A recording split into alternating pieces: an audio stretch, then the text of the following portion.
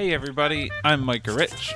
And I'm Olivia Kane. And welcome to the Weekly Typographic, a podcast where we discuss our favorite type and design news from the week. Hi Olivia. Hey Micah. What a week it has been. It is snowing like crazy over here. You are spared the torrential weather. Yes, now that I'm all the way down in South Carolina, there's only rain.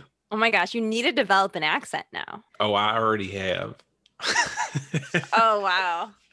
No, it's funny. It's just funny how, like when you're talking to people out buying groceries or something, it's so easy for me to just like accidentally pick up a word. And suddenly I'm talking, like I've been here like 2 weeks. Like I have no business talking with any accent. Just you wait. I mean, I still have my Chicago accent, so I don't know if I'll ever grow out of that, but it's gotten a little bit better throughout the years. And occasionally when I'm around too many New Yorkers, I start saying New Yorkie things like order. I talked to a New Yorker the other day, somebody from Long Island, and she like avoided whole words because like she came up with this whole other vocabulary of terminology to avoid certain words so that her New York accent wouldn't come out. I was like, that's amazing. Crazy. I think it's a cool, all accents are cool. I bet she says horrible. That's such a New York thing.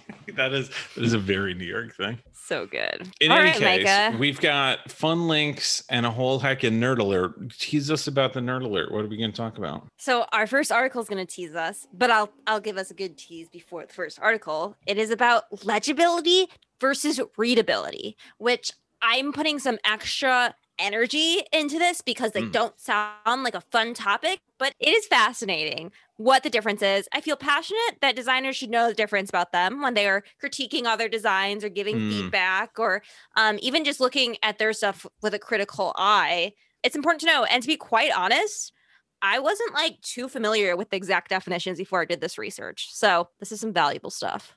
That's interesting because this was a whole section in the course that we once did. Well, it was once called The Confident Designer and also once called Beyond Design by Feeling. But I am equally passionate about the difference between these two things and the fact that it's rarely taught about. Yeah. So so anticlimactic, but okay. Please leave that in too.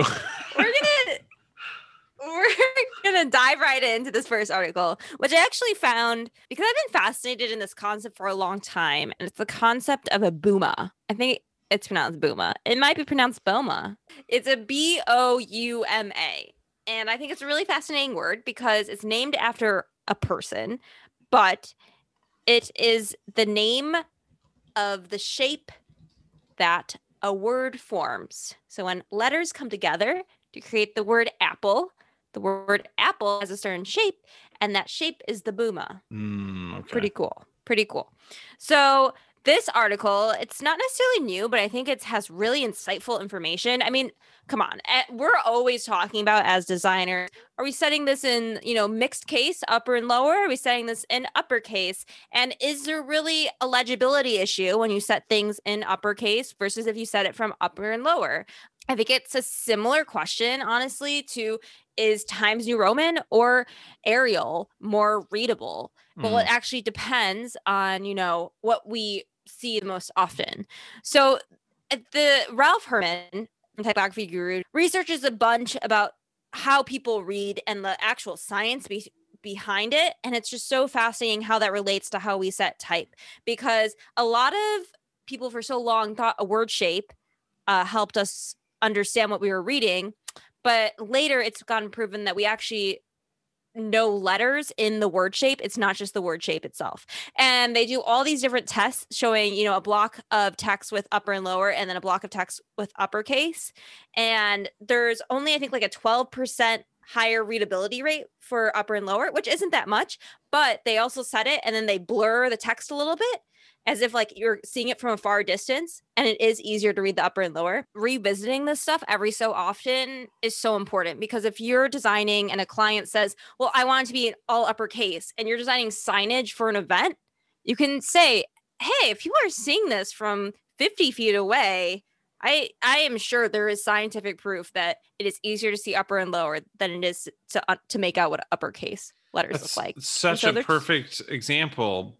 I think so many times, so many subjective thoughts get pulled into design with tastes and preference yeah, that we forget that part of our job is the science behind how our eyes work totally. and how our brain works. Totally. And I don't want to give away too much. There's a lot of detail I can go on this about this article for a really long time, but I really wanted to put it front and center this week. Great find. Great find. Thank you, my friend. Jumping us back into the more whimsical aesthetic world of typography, we have an awesome post by Future Fonts, and it is called "What the Variable Font?" Exclamation point. And it's a really great overview of variable fonts. I read through it. They have some great references to variable fonts that exist. But I think the most valuable thing is that they teach you how to access variable fonts in your Adobe programs, which I think is honestly a little bit hidden. It's not very obvious how to access the axes in there. And then they talk about ways you can animate variable fonts with Python. It's very cool. Animatable also with CSS, FYI. Oh, no, thank you. That is actually, I've been working on a project that is going very deep into what variable fonts can do and writing about them and demonstrating them. And so it's been kind of fun.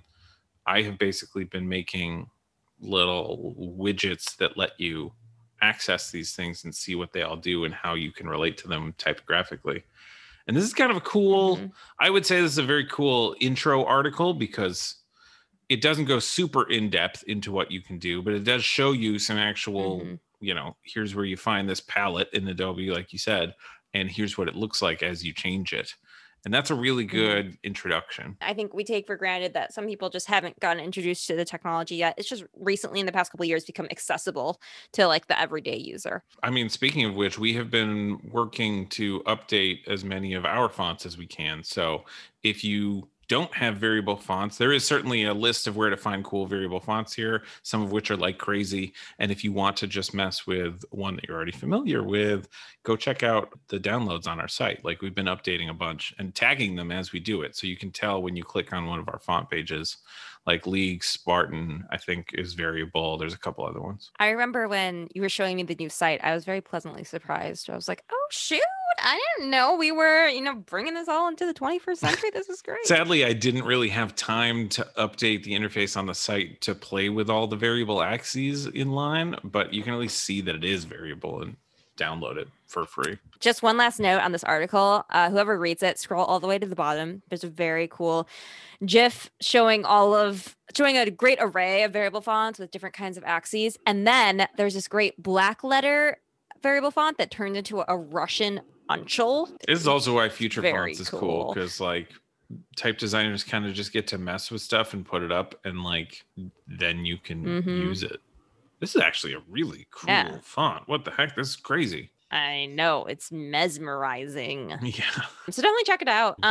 Our next link is like got to be the most novel thing I've seen in the type design hemisphere for the past year or so because I can't get over this. And it is a published thesis that Victor Galtney did, I believe at University of Reading, which has like an outstanding type design program. And this thesis contains the results of a 5-year study into the italic design process. It consists of 279 pages, almost 200 illustrations. Okay, that, first of all, objectively, a big, major feat. But I am so excited because I was also a human that was trying to design in italic and found 0 resources that were at all thorough enough that helped me understand how to design in italic, how to take your Roman and to design in italic, or how to just design in italic in general. Most type design guides out there teach you how to design upright Roman type, which is fine. I get it. But I was so excited to see this resource being published, available for download. I have to say it's very hefty, so I've not gone through it yet. It is a lot of pages, and a lot of information, and a lot of diagrams. But even the chapter names, oh my gosh, I can't wait to read into that. I mean, even just one of the chapters is a framework for approaching italic design. I could use just this chapter and have felt more successful as an amateur designer. Plus, I mean, no surprise, I guess, but still got to appreciate how beautiful the design of the thesis paper is. The typesetting here, I mean, it's Yeah. classic typography manual design, and it's done very well. Yeah. We And gotta I we really gotta want, like talk to this guy. Like I we should know. interview him. Noted. I am Yeah, marking that down because I agree. And I think this has a lot of potential to bring a lot of great information to the type design community and young type absolutely. What a designers. cool thing. Oh my gosh, this is awesome. Distributed under Creative Commons attribution, non-commercial, no derivatives. Which like that's Incredible. perfect. That's perfect for this type of thing. Like you can share it as long as you say who wrote it. You Hmm. can't use it for commercial work, and you like can't change it. Like that all makes perfect sense for a thesis, but to be able to have it under that license where it's protected to stay free as long as Hmm. you respect it, that's so cool. Very excited about this being available in general. Great find. Now is actually kind of a cool time to take a break and say, hey, thank you to our sponsors. Thank you to Adobe for helping to sponsor this week's episode. Their Creative Suite is one of the standards of design software and comes with a subscription to like a giant library of fonts that you can install, embed, use pretty much however you like. We've even got a few of our fonts in their library as well, if you're looking for those. And we are grateful for them supporting the community with us. Totally. And thanks to our members. If you don't know, we've got a small and wonderful membership where for a tiny amount every month, you get awesome extra resources in our weekly typographic emails every week. Those are cool fonts that we found that you might want to add to your arsenal. Current jobs or gigs you might be interested in. At the moment, it's only $5 a month, and we're upgrading a bunch soon. So hop in now if you want to get those goodies next week. Our next find is almost equally as novel, as I brought this to the table, and both me and you were like, I don't know what this type category is. Are you Right. sure that this is a real thing? Like, how have we never heard of this? But there's so many examples of typefaces that are this thing. And that thing is Uniwidth typefaces. Uniwidth, as in like Uniwidth. And Micah and I were both like, oh, you mean monospace? Literally, the But no. second paragraph is like, and no, I am not talking about monospaced. So this is interesting. It describes it as like a monospaced font is not proportional, as in it takes up the same amount of space for each character. But a Uniwidth face, they are still proportional, as in like the width of an I is going to be smaller than the width of a Q. But the width, those bounding boxes of each character, tell me if I'm getting this right, are the same across all of the different weights of the font. So even if you make a font bold, it won't change the physical space that word is taking up. I think it's so novel, and I That's can't believe I crazy. haven't like come across this, because there are examples in this article about Uniwidth fonts that show fonts that I'm familiar with that I did not realize were Uniwidth. For example, Recursive by Fan fave. Aerotype, which we've talked about a few times. We love. It's open source as well, which is incredible. So you should definitely open up and take a look for yourself. And it's easier to understand this concept with examples, but I didn't realize that was Uniwidth.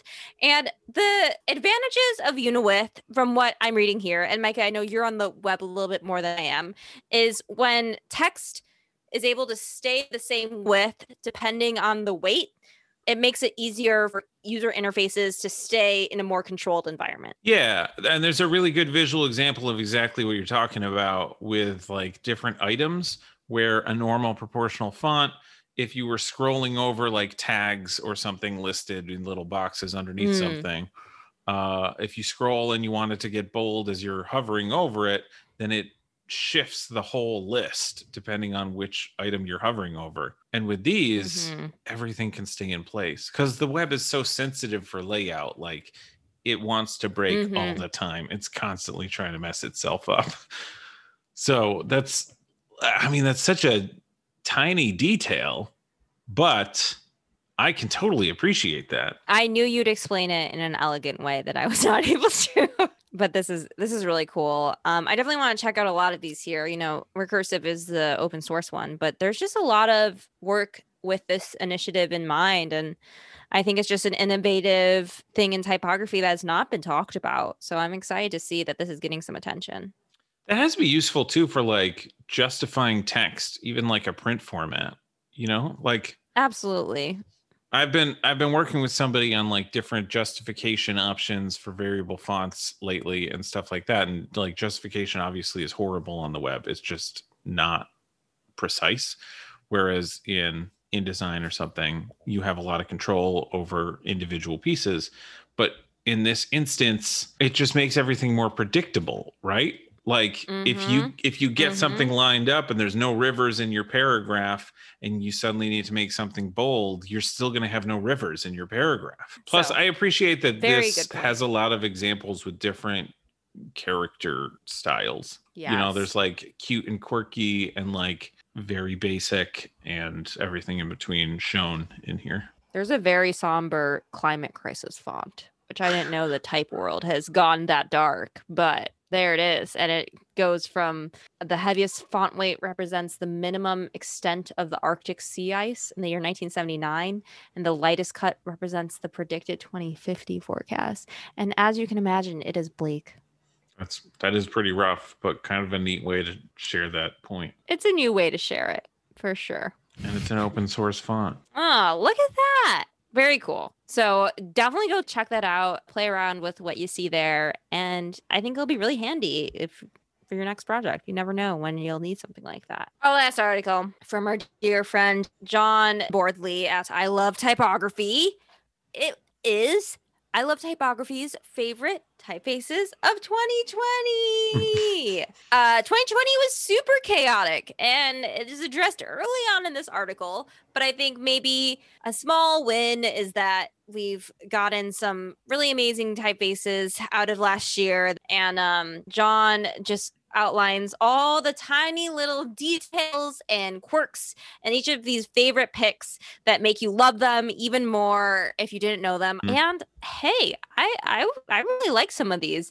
I already have my favorite picked out because I know you're going to ask, Micah, as you always do. But definitely really fun. I was shocked to hear that they created ornaments for Sentinel, the Hoffler & Co. famous typeface. Oh, yeah, I guess I missed that part. Sentinel was like one of my first font loves back in olden days. And frankly, I mean, I think I scrolled right past it because all of the other ones in this article were so magnificent. That's true. They talk about the font by Ulrike Rausch, and we were talking about her last week. She does really great like handwriting fonts. So take a look at the ballpoint font she has, where she literally has alternates that are scratches. I love that. Yeah. My favorite font is Logia, Loggia.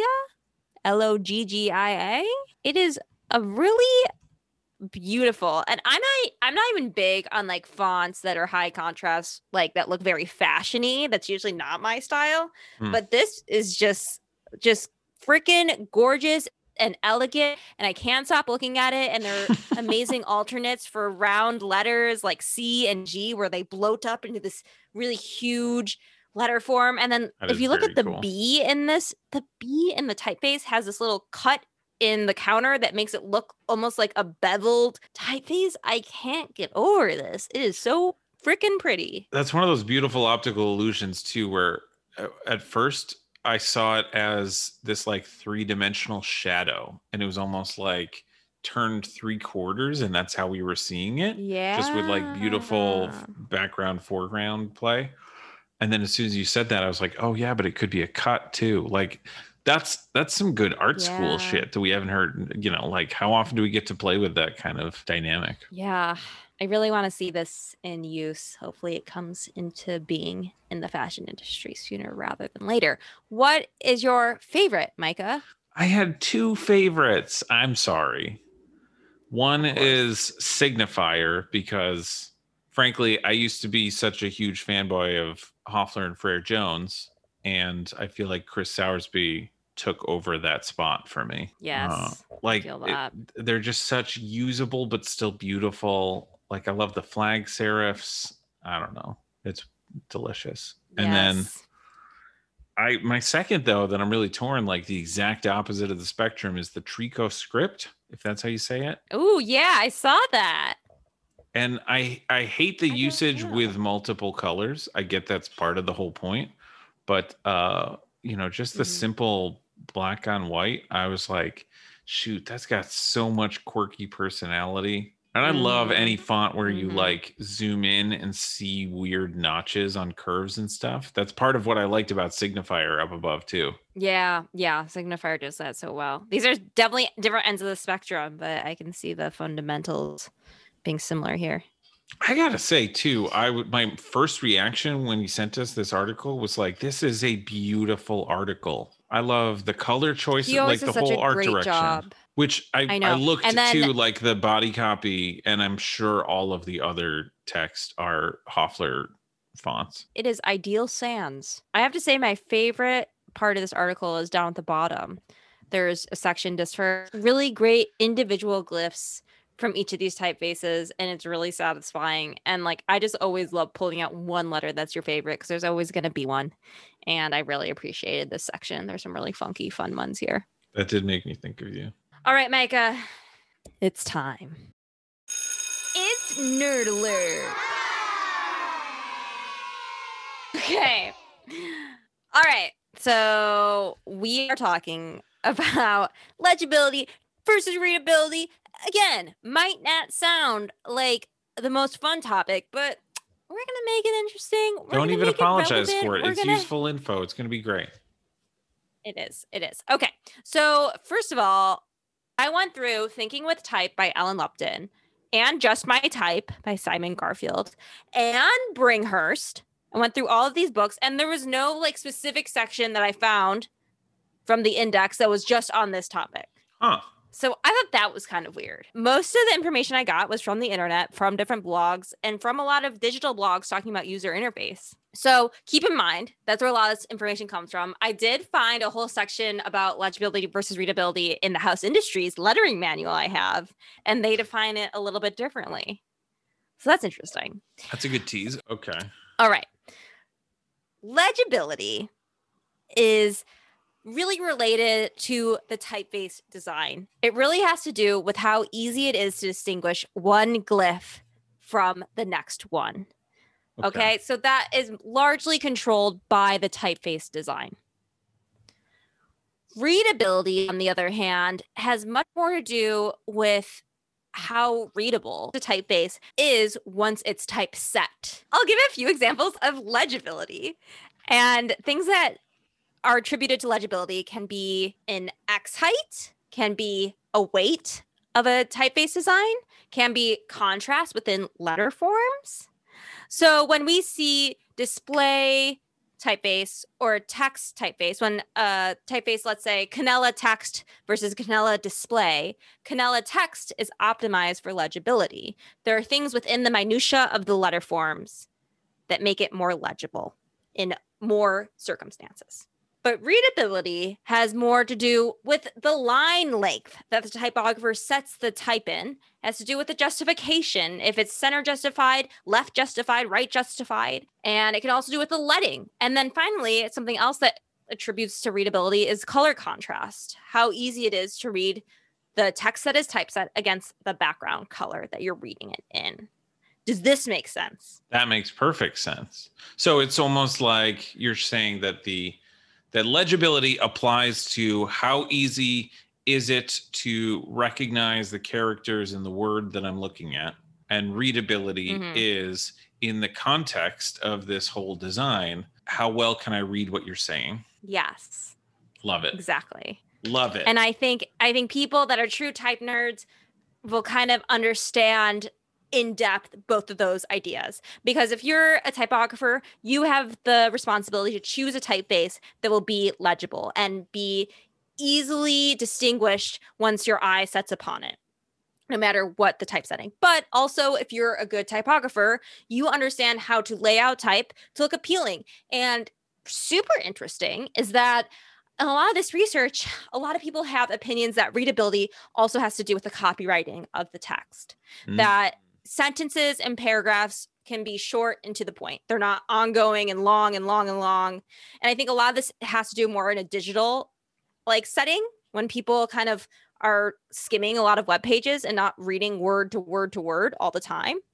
So thinking about like, does the alignment of certain things make sense? Do hierarchy make sense? That has to do with, readability as well. Do you put some copy in bullet points? I think what you do a lot on the site, Micah, that I think is great is there's a lot of different hierarchy and headlines, but also highlighted and also bullet points. So it makes the page reader friendly, which we all take for granted. But there was a time when there was no CSS on the web and things were just going. There was no margins. There was little readability, even if there was legibility in the text. Heck, I still see that on some websites. Oh, God, don't tell me that.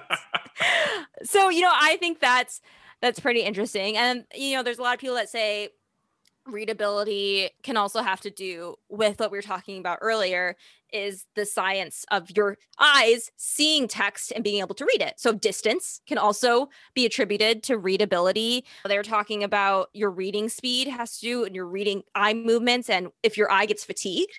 So, on the web, a lot of like backgrounds don't have 100% black text and they have gray text, and that's to be more easily read, correct? Right. So I think that's a really interesting point.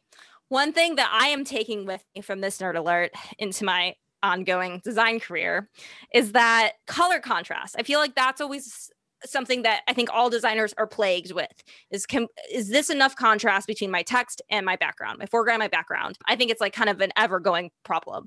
They actually suggest to determine whether or not it's enough contrast. If you want to do a test on your design, you can put it into grayscale. And if it's still readable in grayscale, it will be very readable in full color. So I think that's a great. Yeah, I've definitely heard that tip before. And there are some tools that help measure the ratio of contrast. You've mentioned that. I don't always believe the tools. There's like standards to that sort of thing that I am not an expert about. But that black and white version is often how I actually decide it. Just quickly like switch the screen to black and white if I'm unsure if this is enough, and that'll give me a much better idea. That's such a great gem tip of knowledge. Yeah, that's one of those things that I think I don't realize that everybody hasn't learned necessarily. Not specifically that tip, but also that approach. That's a thing to be thinking about. For sure. I think it makes sense. I think a lot of cases when text isn't readable is a lot because of sometimes if you're using brighter colors. I design with a lot of colors usually. It's the vibration between colors where I'm like, is this fun or is this irritating to look at because your eye is like vibrating between these two colors? Right.